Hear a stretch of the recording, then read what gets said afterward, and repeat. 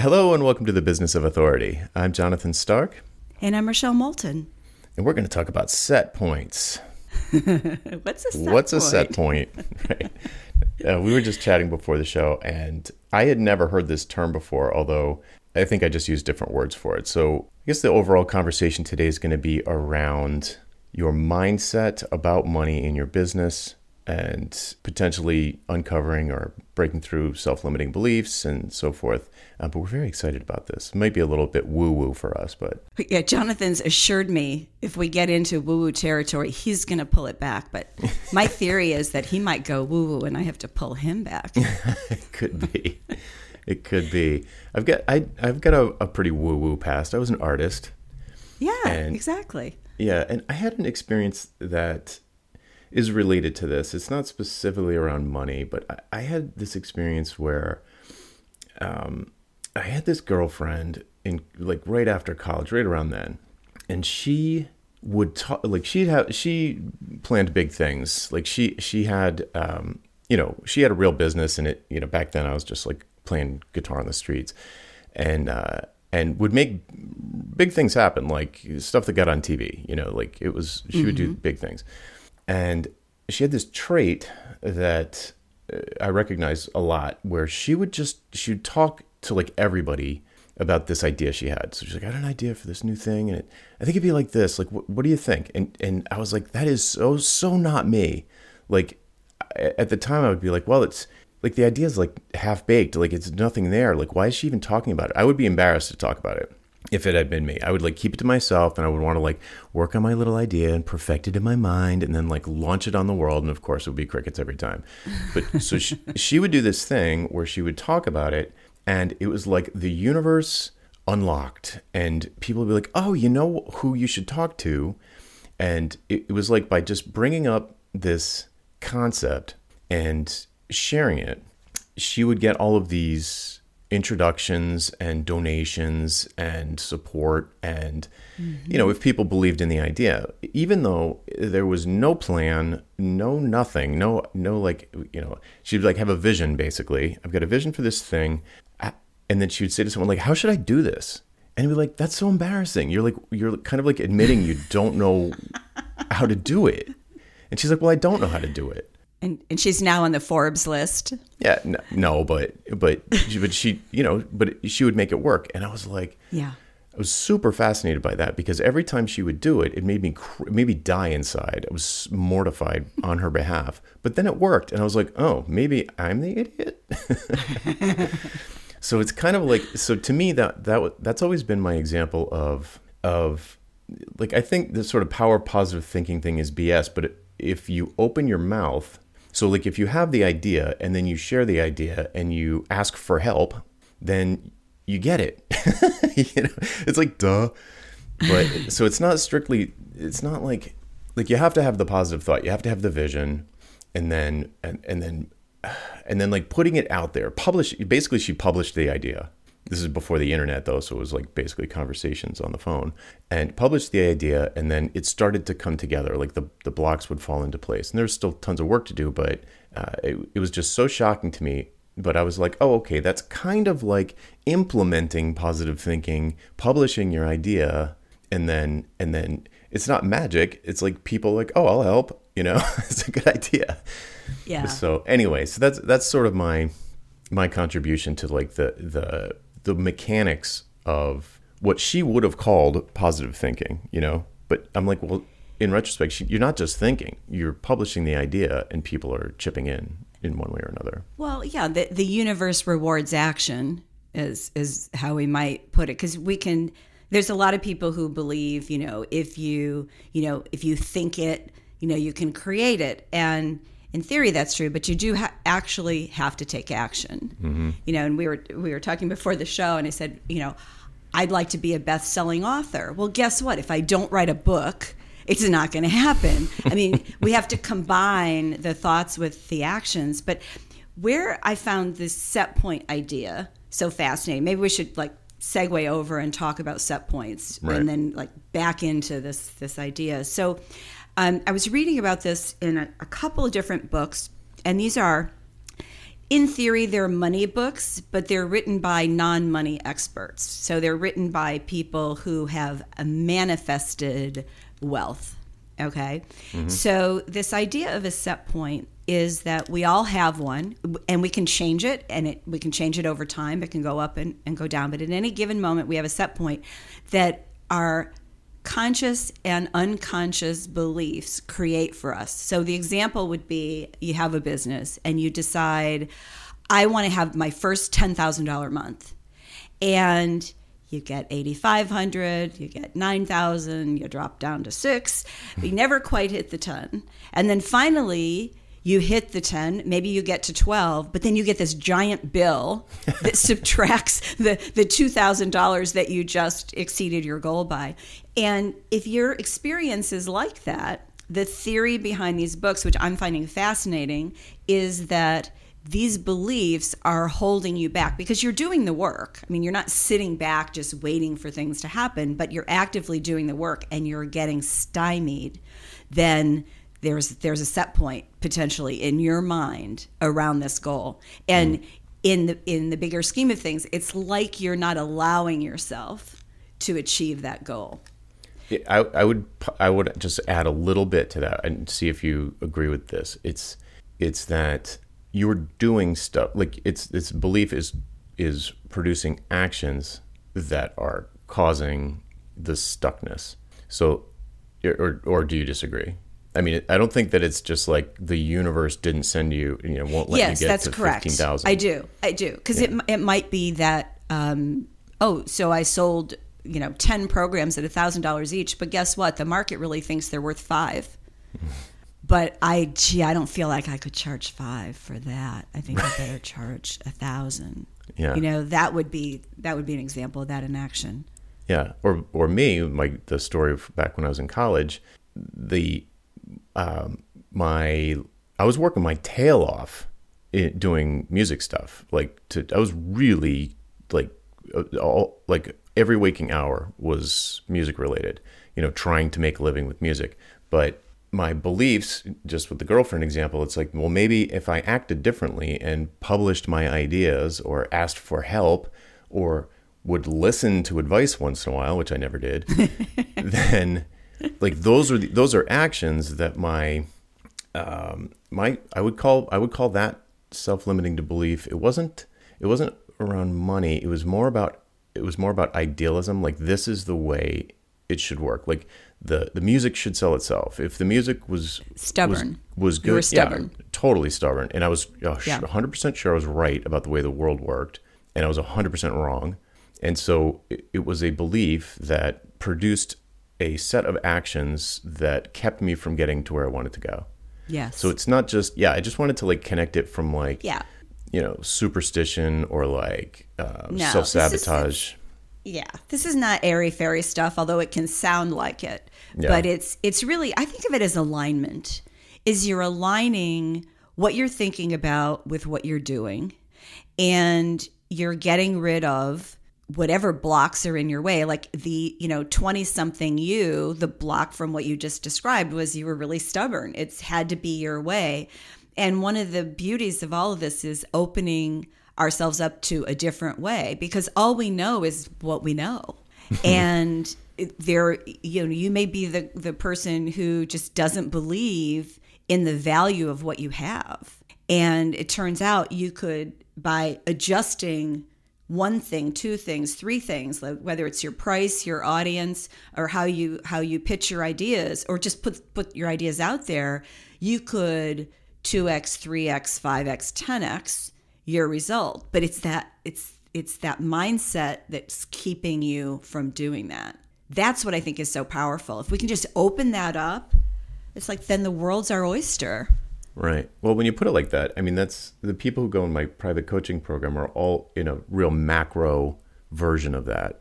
They're in this macro version, like a 5-year version of it, where it's like, I have been working my tail off. I'm doing well, maybe doing $1 million a year or something. Maybe they got a small team, or maybe it's 5 million or whatever. They're doing okay. Nice house, nice car, all that stuff. But they've been doing it's it. They're topped. They're maxed. Like they're doing everything they've been doing, and they're doing it as hard as they can. And it's a classic, like, what got you here won't get you there. It's a set point. Yeah, exactly. And it's this group of actions that they've taken over time to get them where they are. But it has a like a maximum. There's like, at a certain point, you've found all the leverage you're going to find with this model, and you need to find a bigger lever. And that's just a different move. Yes. Yeah. Think of it as a plateau.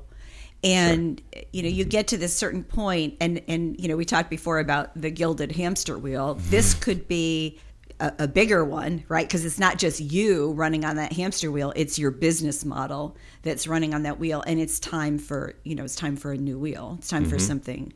I don't want to say a new wheel because you don't always have to be stuck in a gilded right. wheel, but it's time to think about it in a different way. And we all get to that point where we have this plateau. And I think the breakthrough is what's so important, because it's really, really exciting when you break through. Oh, and God, yeah. I've birthed a lot of those, as I'm sure you have. And it's like you can't stop somebody once they go push through that barrier until they get to the next plateau.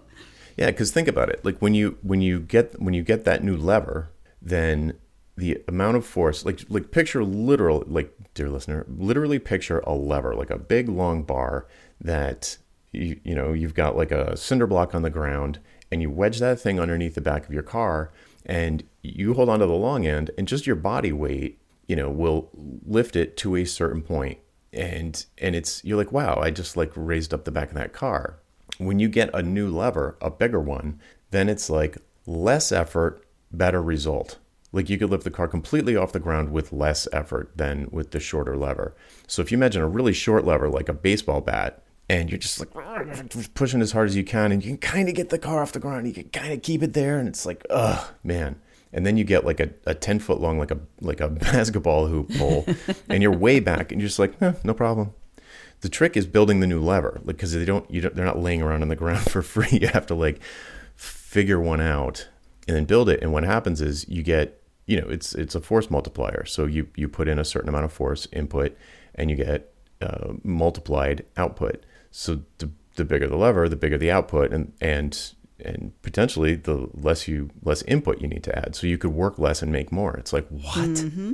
Yeah, mind blown. Yeah, but it's like you can't lift a car very easily with a baseball bat, so it's like look for a longer pole. Yeah. Well, so did you have more to say about set points? Sorry. I always have more to say.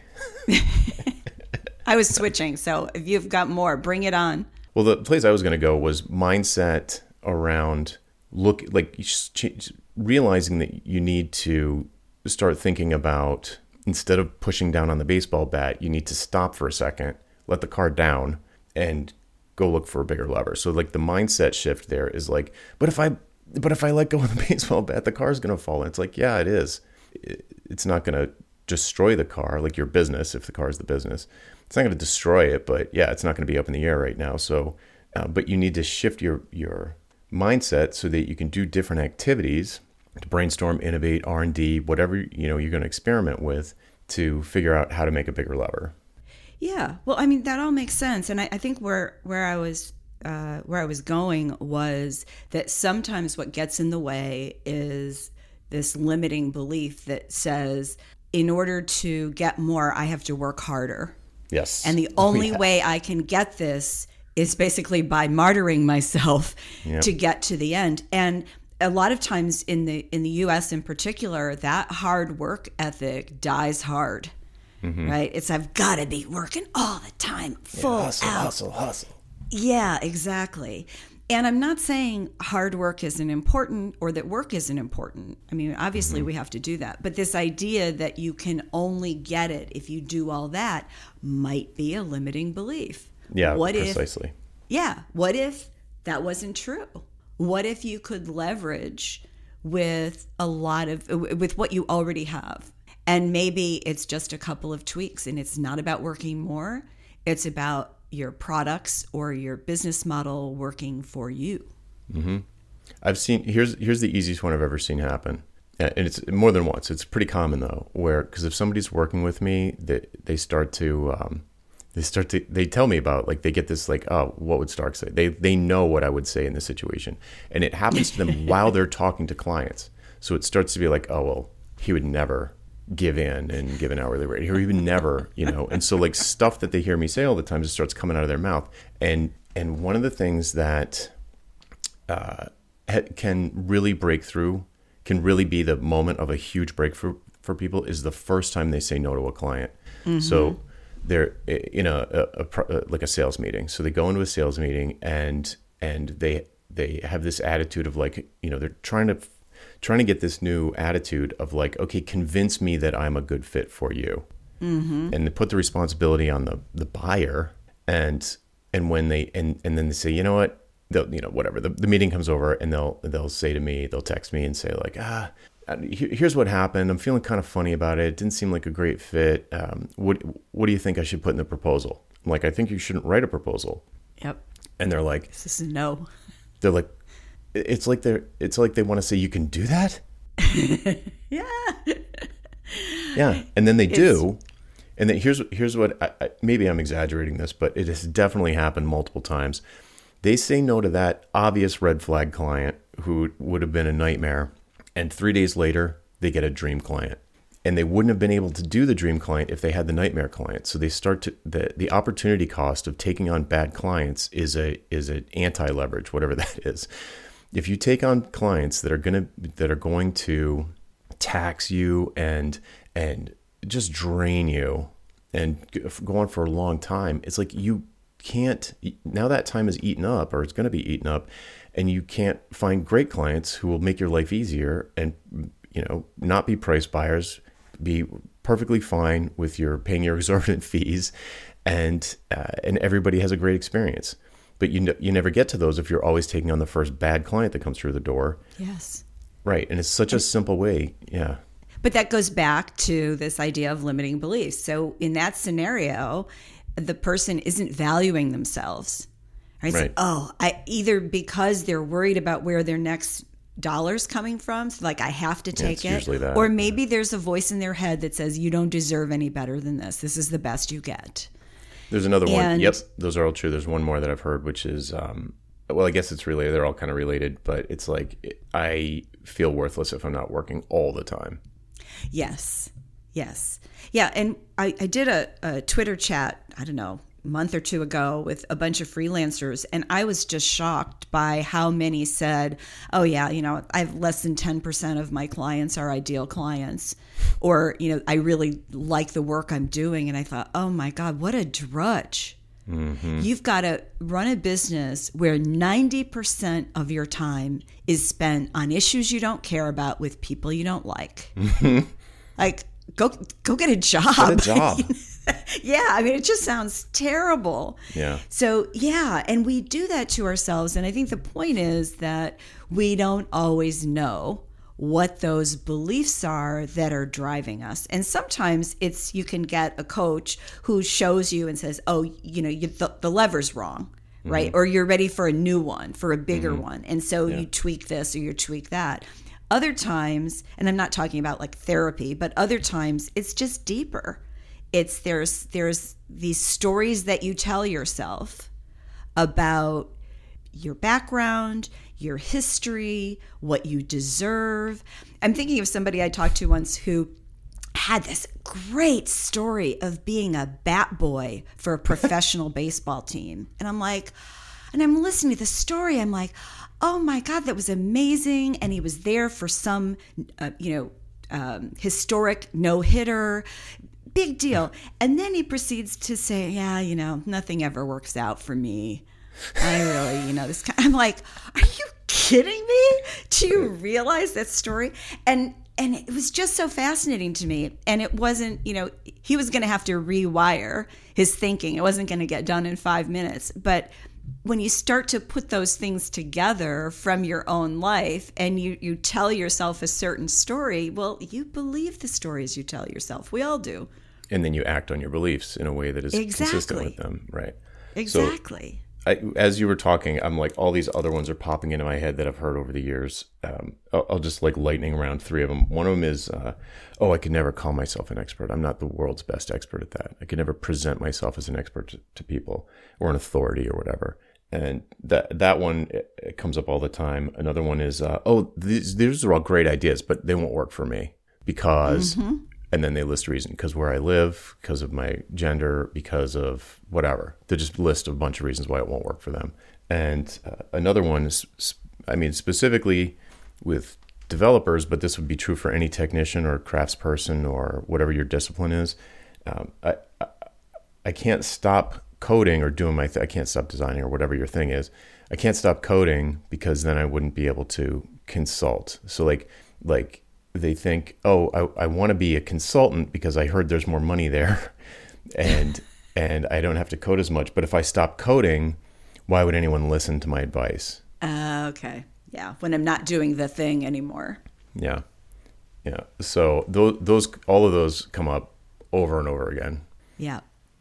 Yeah, and the thing is, it's like, it's hard for us to hear when we say that because we're so used to it. It's us. And it takes somebody from the outside to comment on it and turn it around. And it's really, and I'm going to veer into woo-woo territory, but it's turning some of those negative things around into something that's positive.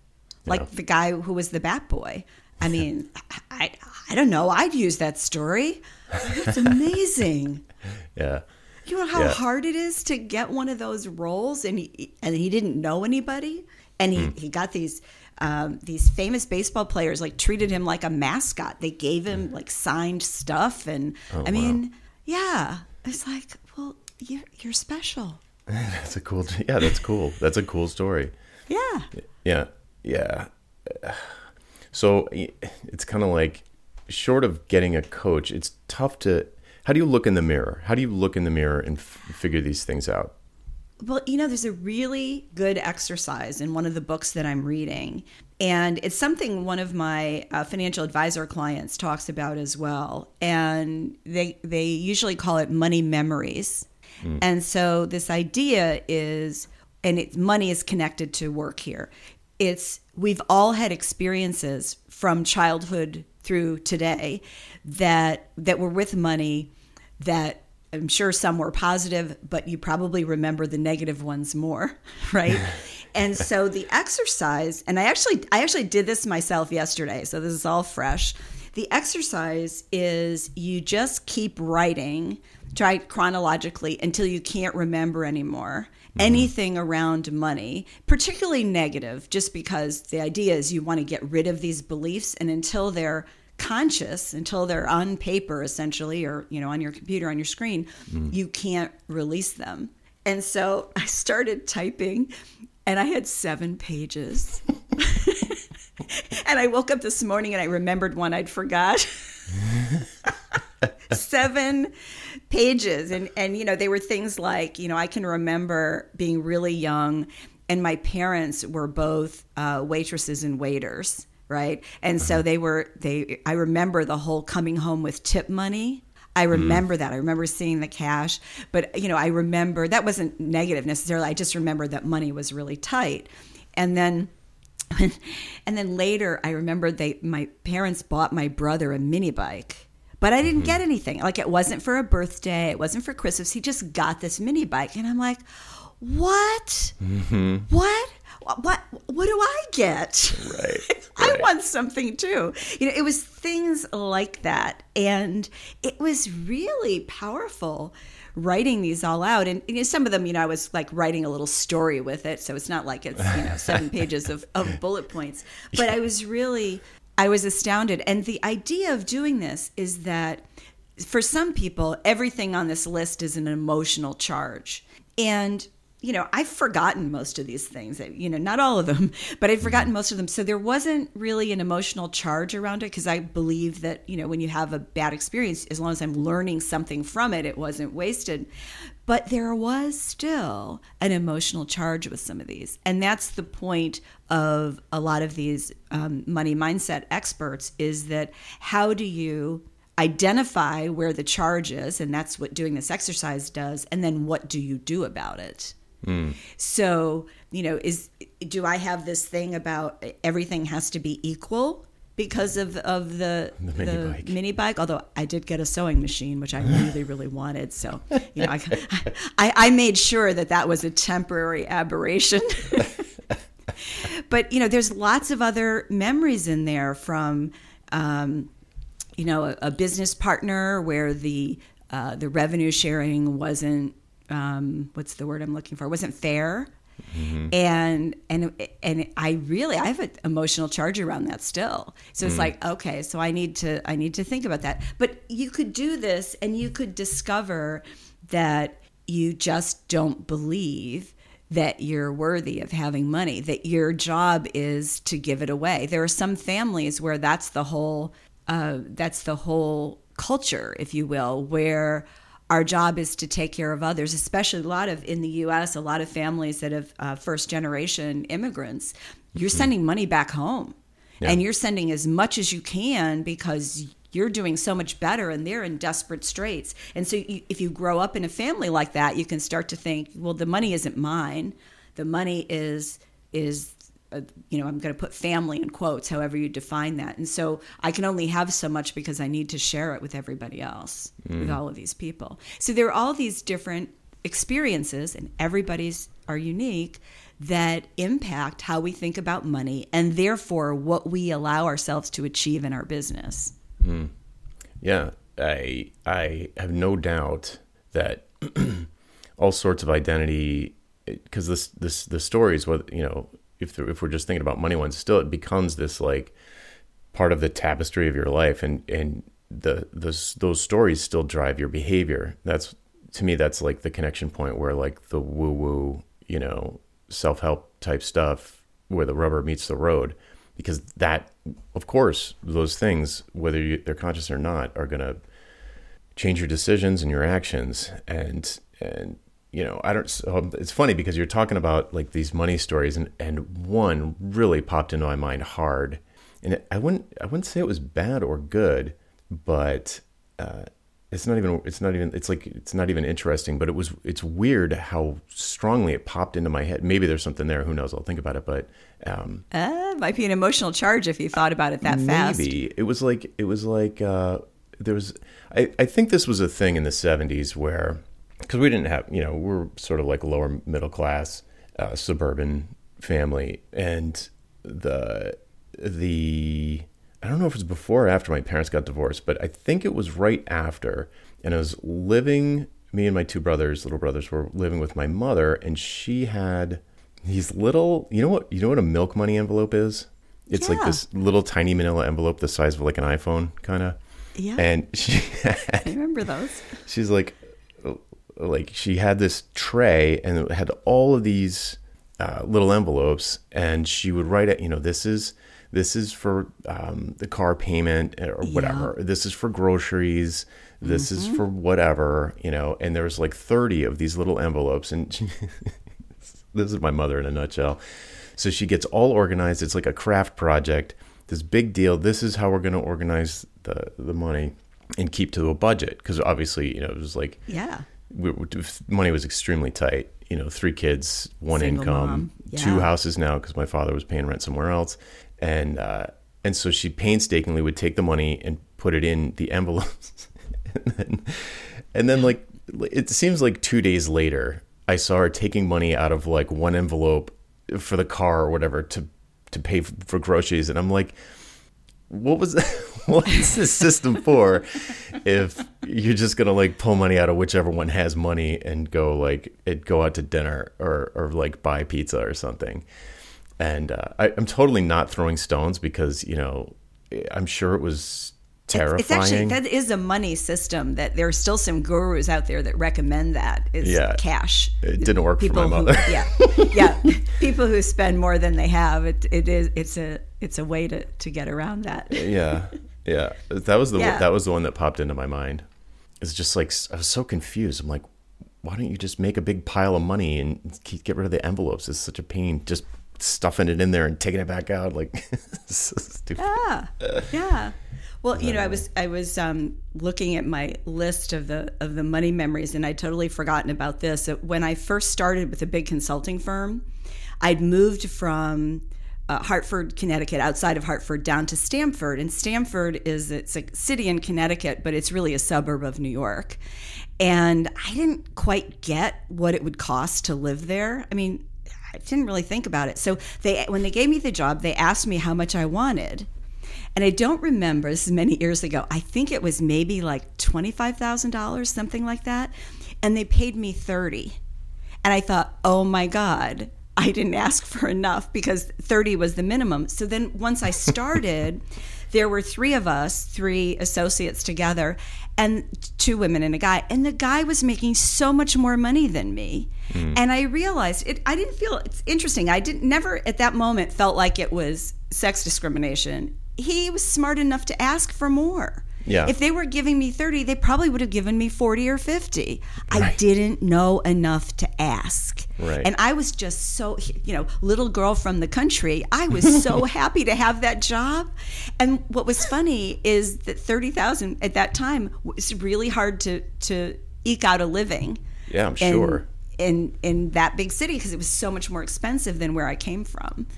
And so that was a lesson. It's like, you got to ask. Because if you don't ask, especially when you're employed, if you don't ask, you're not going to get. But it's the same thing with clients. Is if we just sit back and assume that this is all that's worth, or this is all our products or our services or offerings are worth, that's all you're going to get. Oh, you just tapped into a whole well of rant. the rant well. You just struck oil. Yes. So here's a classic one. There's two sides to this where people. All right. So the easy one is people I work with who bill by the hour have no idea what they're worth. They think they know what they're worth. Like, I'm worth $200 an hour. It's like, but that N-O, that is not the way to think about it. That doesn't even make sense. So the problem is they don't know what their contribution is actually worth to their clients. They think that their hours are worth something, and they contribute to an outcome, but the outcome is what is really worth something. So if you're pricing your time, your hour, you're pricing the wrong thing. That's not what they're buying. They're buying what they think those hours are going to add up to, and for their business. What is the transformation that those hours are going to make for them? So they don't even have a clue what a particular contribution was worth to like a past client. So one of the exercises that I have people go through when they just have no idea is I have them go back and get with a very specific set of questions, go back and get testimonials from all their old clients, especially their favorite ones or the ones they felt were really big successes. And the responses that they get back are all, they're usually shocking they're always much more high level than you were expecting, like, oh, that time that I figured out that really gnarly coding problem or that business logic or whatever. It's never that. It's always like, this transformed our business. After we worked with Alice, the conversions on our website quadrupled. It's always some business outcome. It's and you got to ask these specific questions, because if you don't, then you'll get like, oh, she had clean, fresh breath and like always on time and a pleasure to work with, and what you really fresh breath. Yeah, it's like, it's hygiene. Like, you get these hygiene kind of, that's just table stakes. Like, being a professional, yeah, we get it. You're a professional, but people don't know what to write. It can be really awkward. They want to help you, and they're like, well, I don't know how can I help you? Like, how can I write this in a way that's going to help you? And then they just kind of like devolve into this, he's such a great guy. Pleasure to be around. It's like meaningless. So if you ask the questions in the right way, you get back these answers that communicate. Well, first of all, tell you what you should have charged. Yeah. Tell you they tell you retroactively what your contribution was worth. It's the kind of stuff you try to figure out before you give them a proposal in the first place. But since most of the people who bill by the hour there'd be no reason for them to do that. They just don't know the answer. So you can go back and find out what your particular contribution to that particular client was worth to the client, and then try and extrapolate it into the future. So when you talk to someone who's similar, or you could say like an order of magnitude larger or smaller, or that kind of thing, you can kind of get better at guesstimating what your contribution might be worth to this kind of a client, and then price based on that. So that whole story is just to illustrate, I don't know if I want to call it a limiting belief. It is a limiting belief. It's just wrong. Like that you think your hour is worth something when it's really not. What's worth something is the outcome. So if you're pricing the wrong thing, you're just going to be trapped in this low leverage situation. Yeah, sort of some would say the limiting belief is it's $300 an hour, not $100. Your point is it's not about the hourly rate. So it's also about tuning into who it is you're serving so that you know what it is that you're impacting. And whether it's billing by the hour or just we tend to look at what we put into something as being the outcome. Yes, right. So if if I have a hammer, everything's a nail. It's like the PR person who says, you need a PR person. Let me help you with this. It doesn't matter how they price it. They're selling it as PR instead of selling it as we are going to get you positioned in this publication, that one, and this one, and we want you to be seen as the authority on X. There's a big difference in those.